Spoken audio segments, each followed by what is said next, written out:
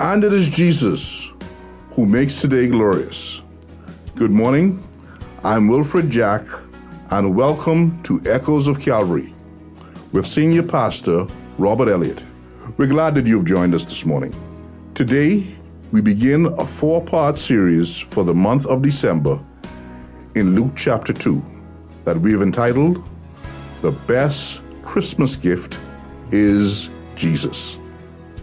In this first lesson, we will see God's total control over human history and how this was revealed in the circumstances of Jesus' birthplace. God is still in full control. This includes the control of your life. God indeed has a plan for you, even when you have no plan for yourself. Now, here's Pastor Elliott. Well, a very blessed Christmas season to each and every one of you, our valued listeners. This morning, I'd like to look at the very beginning of the account in Luke 2, verses 1 through 4. Now, it came about in those days that a decree went out from Caesar Augustus that a census be taken of all the inhabited earth. This was the first census taken while Quirinius was governor of Syria. And all were proceeding to register for the census according to his own city. And Joseph also went up from Galilee, from the city of Nazareth to Judea, to the city of David, which is called Bethlehem, because he was of the house and family of David. I see God's sovereign control over the events of human history in these 4 short verses. In verse 1 again, and now it came about in those days, particular days, a decree went out from Caesar Augustus. Rome had to be ruling the known world for Caesar Augustus to have a decree that the world would have to obey. Verse 2, this was the first census taken while Quirinius was governor of Syria. History tells us that Quirinius apparently had 2 censuses that he was a part of. This one, which took place sometime between 4 BC and AD 1, and then Quirinius was involved in a second census, which was taken in AD 6. Obviously, it was this first census that Quirinius was a part of, that Jesus' parents were a part of, that they had an obligation to go and register. Now, the sovereignty of God also extends to the nature of this census. Who would you have to align yourself with respect to the census roll call? The husband of a married family or the wife? Well, the requirement was that it was the husband's line and lineage that determined where the family unit went to register.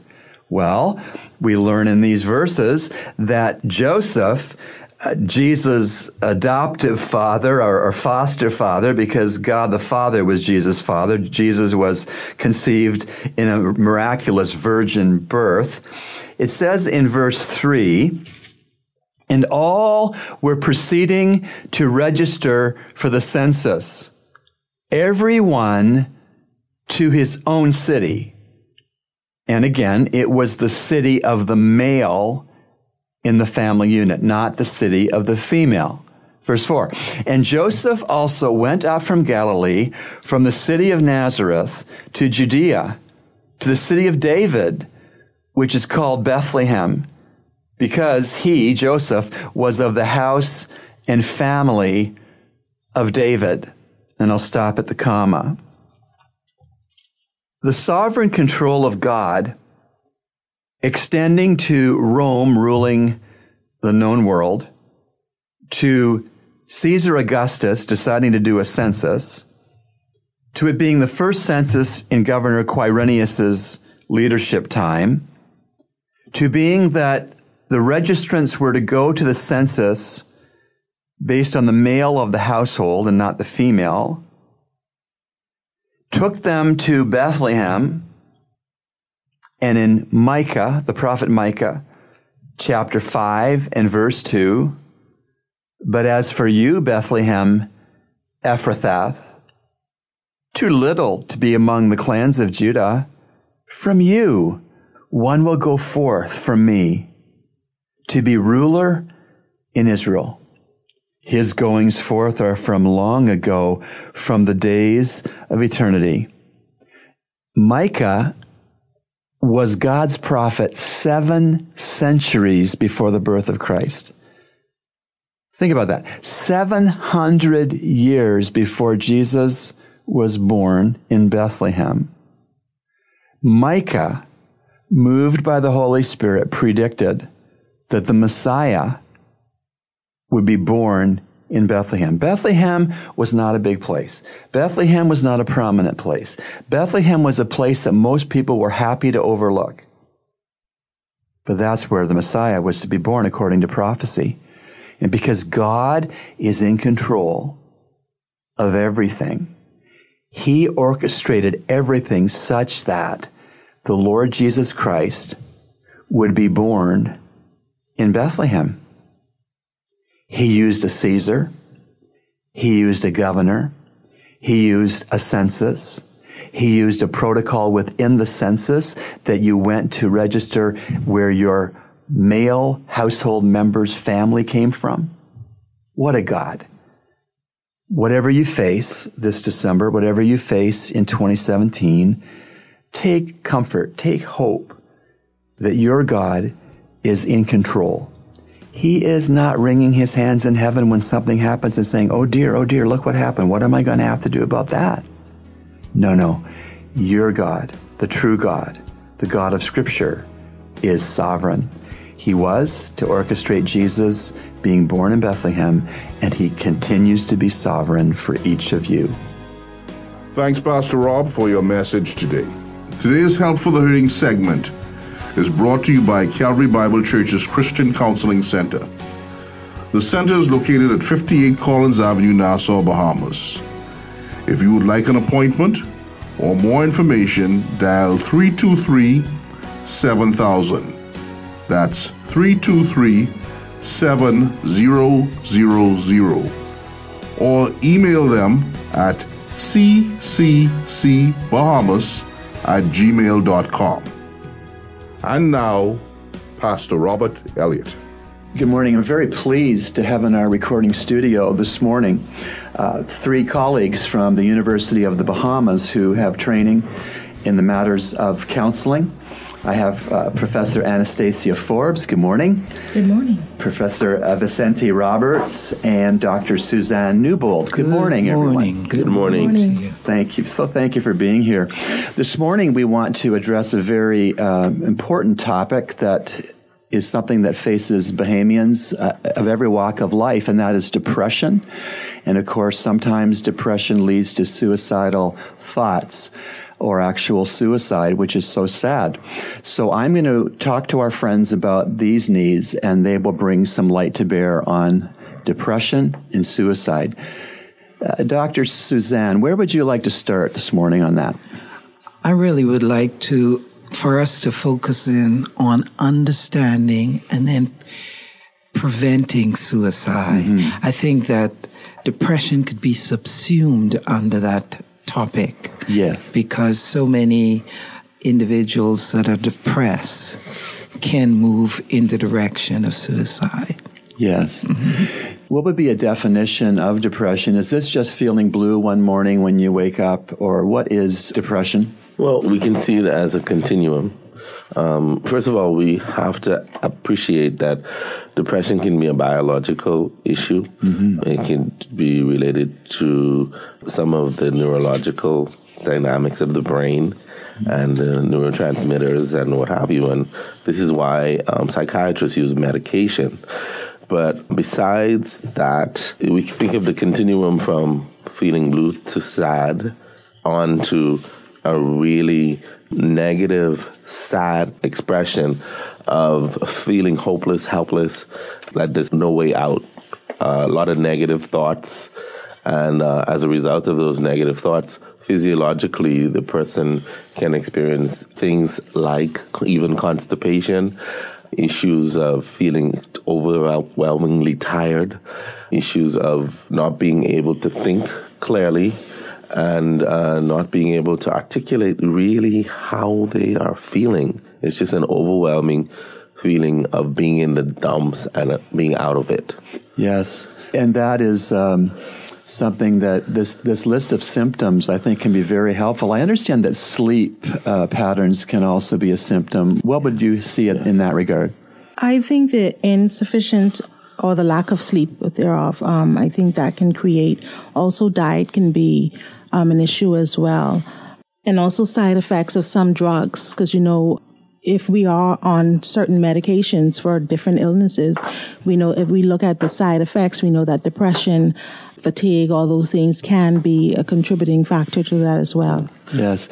I think that what we're talking about here is not a temporary mood that you're down in the dumps, but it's almost a non-functioning. Ongoing. Mm-hmm. Yeah. In terms of sleep as well, early morning rising and inability to stay sleeping. Some people have a different pattern of sleep interruptions. Some people have difficulty falling to sleep and sustaining and being able to maintain a sleep through the night. Yes. And that's the early waking that you talk. Others sleep too long. They sleep for hours and hours. And in that case, it's on the opposite end of the spectrum there. But they're all sleep disturbances. But we have a whole lot of other symptoms.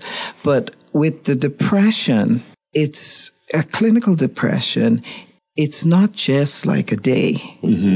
It's at least 2 weeks of a whole series of symptoms or signs you might choose to look.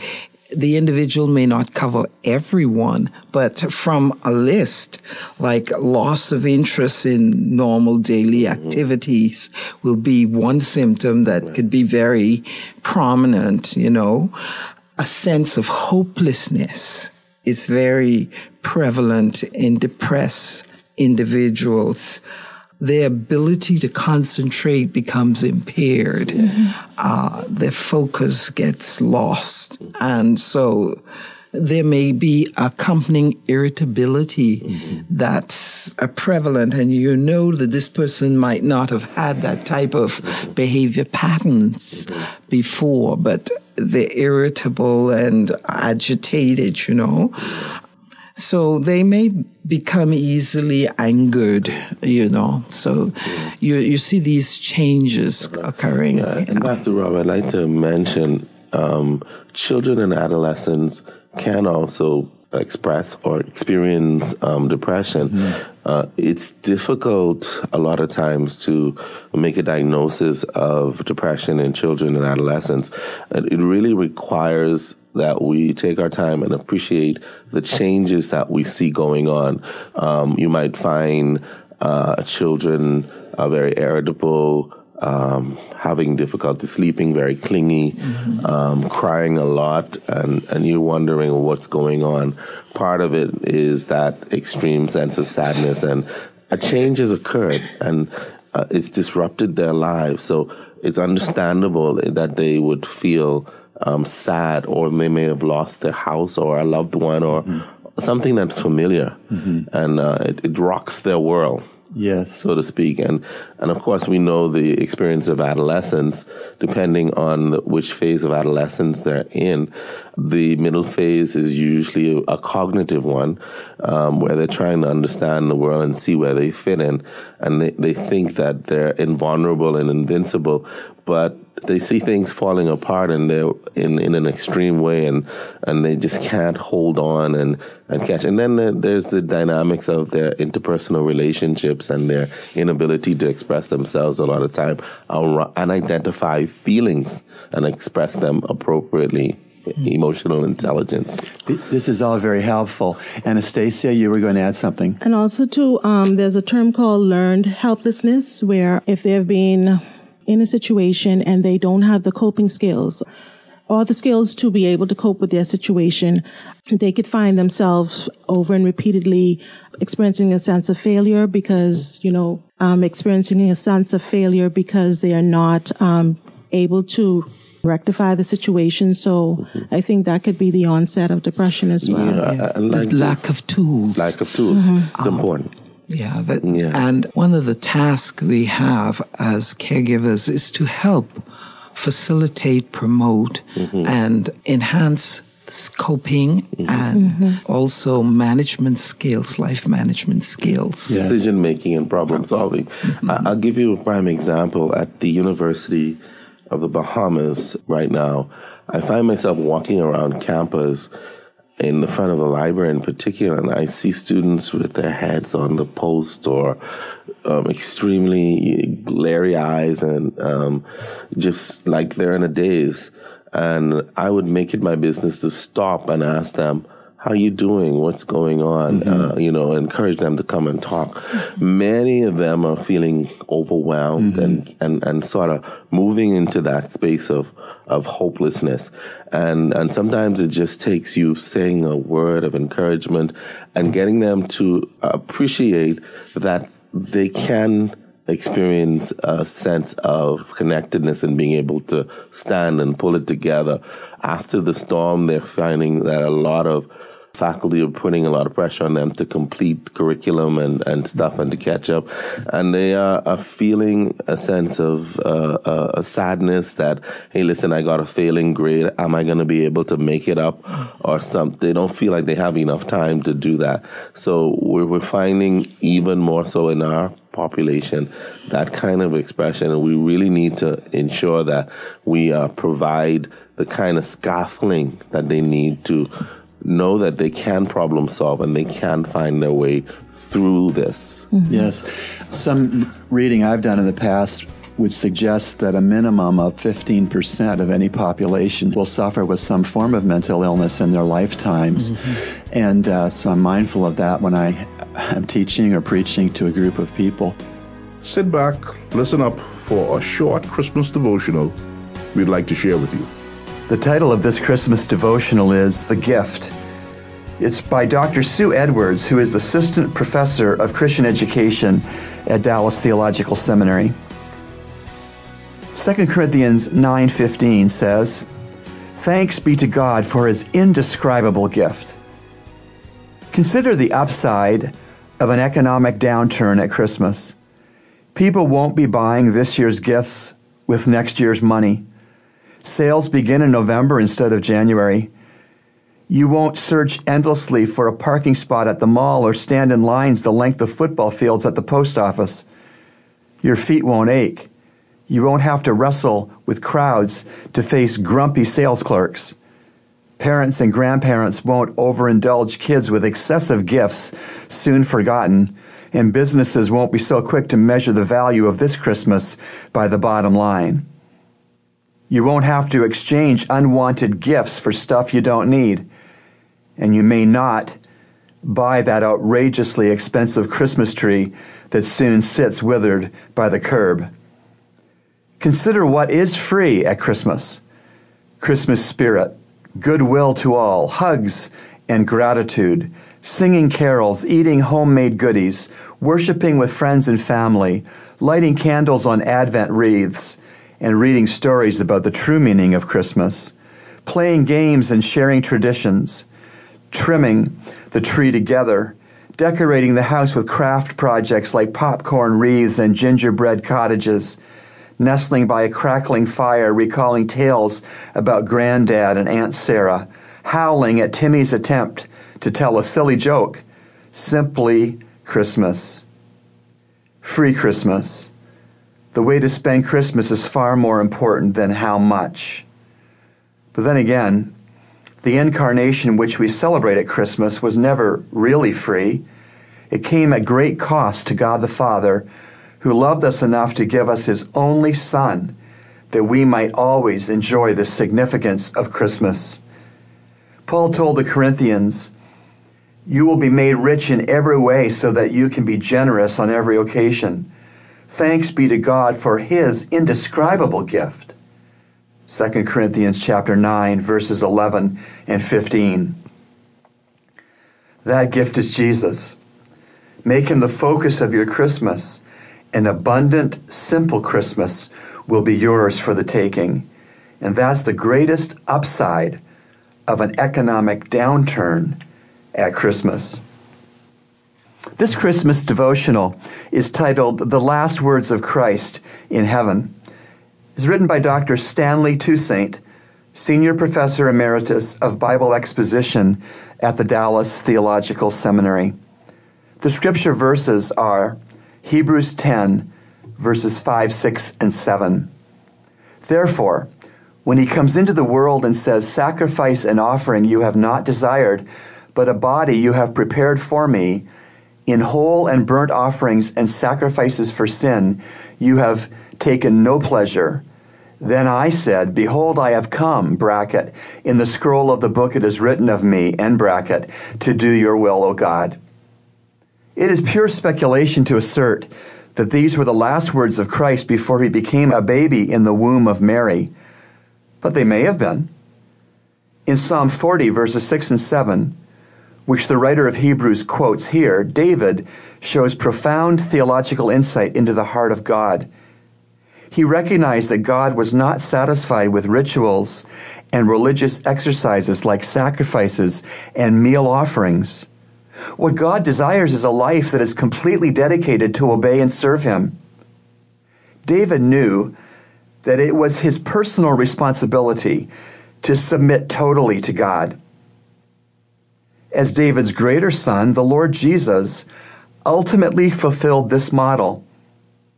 God's will was fully accomplished by the Lord Jesus Christ when he took on human form and completely obeyed the Lord's good pleasure, finally to die on the cross and to be resurrected.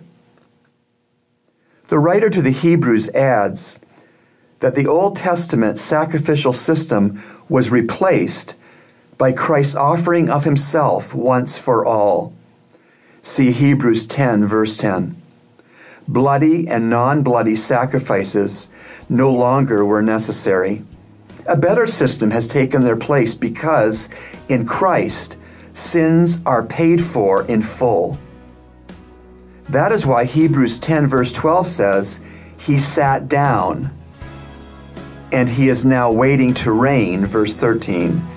Praise God. It's time for answers to your questions. We urge you to take a moment and get a pen and paper and take down the references used so that you can do your own study later on. We here at Echoes of Calvary are always excited to receive your letters of support and your questions, which we seek to answer right away and also here on the show. You can send us your letters at eocradio@gmail.com. That's eocradio@gmail.com. Today, Pastor Elliot draws from Carl Laney's excellent book, Answers to Tough Questions. This book was published back in 1997. And once again, here is Pastor Robert Elliott. John chapter 3, verse 3, Jesus said to Nicodemus, who was wondering about how to get to heaven, John 3:3, Jesus answered and said to him, "Truly, truly, I say to you, unless one is born again, he cannot see the kingdom of God." The question simply is, what does Jesus mean by the phrase born again? Jesus explains what he means by the term born again, literally in the Greek, born from above, in the verses that follow verse 3. That is John chapter 3, verses 4 through 6. Let me read those verses. Nicodemus said to him, "How can a man be born when he is old? He cannot enter a second time into his mother's womb and be born, can he?" Jesus answered, "Truly, truly, I say to you, unless one is born of water and of the Spirit, he cannot enter into the kingdom of God. That which is born of the flesh is flesh, and that which is born of the Spirit is spirit." So it is clear that Jesus is not talking about another physical birth. Physical birth happens only once. The new birth Jesus refers to is a spiritual rebirth. This involves entering into the new covenant through a personal faith in Jesus Christ. The person who is born from above experiences a heavenly birth brought about by the Holy Spirit, resulting in a regenerated life. The only way to enter God's kingdom, the only way of becoming one of God's people, is through being born again. And listener, if you do not know that you have been born again, probably you have not been born again. You are born again by acknowledging your sin problem before God, by believing that Jesus is the only remedy to your sin problem, and by looking to Him in faith, trusting Him and only Him to forgive your sins, to give you spiritual life where you have been spiritually dead, and to make you brand new. Listening to me this morning on the radio, you could come to that decision. You could pray something like this: Dear God, you are holy, and I am not. I do not deserve to be your child, but I thank you that Jesus Christ loved me enough to die in my place on the cross, to shed His blood to pay for all of my sins. Right now, I trust Him and only Him to be my Savior, to make me alive out of my deadness, to cause me to be adopted into your family, Father. I trust Jesus and only Jesus now. I want to be born again. I pray this in Jesus' name. Amen. If you pray that, I'm delighted to welcome you into God's forever family. That is what it means to be born again, and now that you are born again, you are destined for heaven. Not as something you could earn, but as something you could only receive by the hand of faith as a gift. Now you want to live a thank you kind of life to Jesus, who's made your born-again experience possible. That thank you kind of life means turning from sin, means changing how you look at life, means getting with others who are born again in a church, means reading the Bible each day and finding out more about God's love for you. It means telling others how they need to be born again and how they can be born again. Salvation is free. It cost Jesus everything, but it's free to us. But now that we receive that gift of salvation, we need to live a thank you kind of life back to God. We'd be delighted here at Echoes of Calvary to hear from you that you've become born again today on the radio broadcast time, and that we could help you to find a good Bible-believing church near where you live. Maybe send you some literature to get you started on your new life with Christ. But again, welcome to God's forever family. God bless you. You've been listening to Echoes of Calvary, a radio ministry of Calvary Bible Church, Nassau, Bahamas.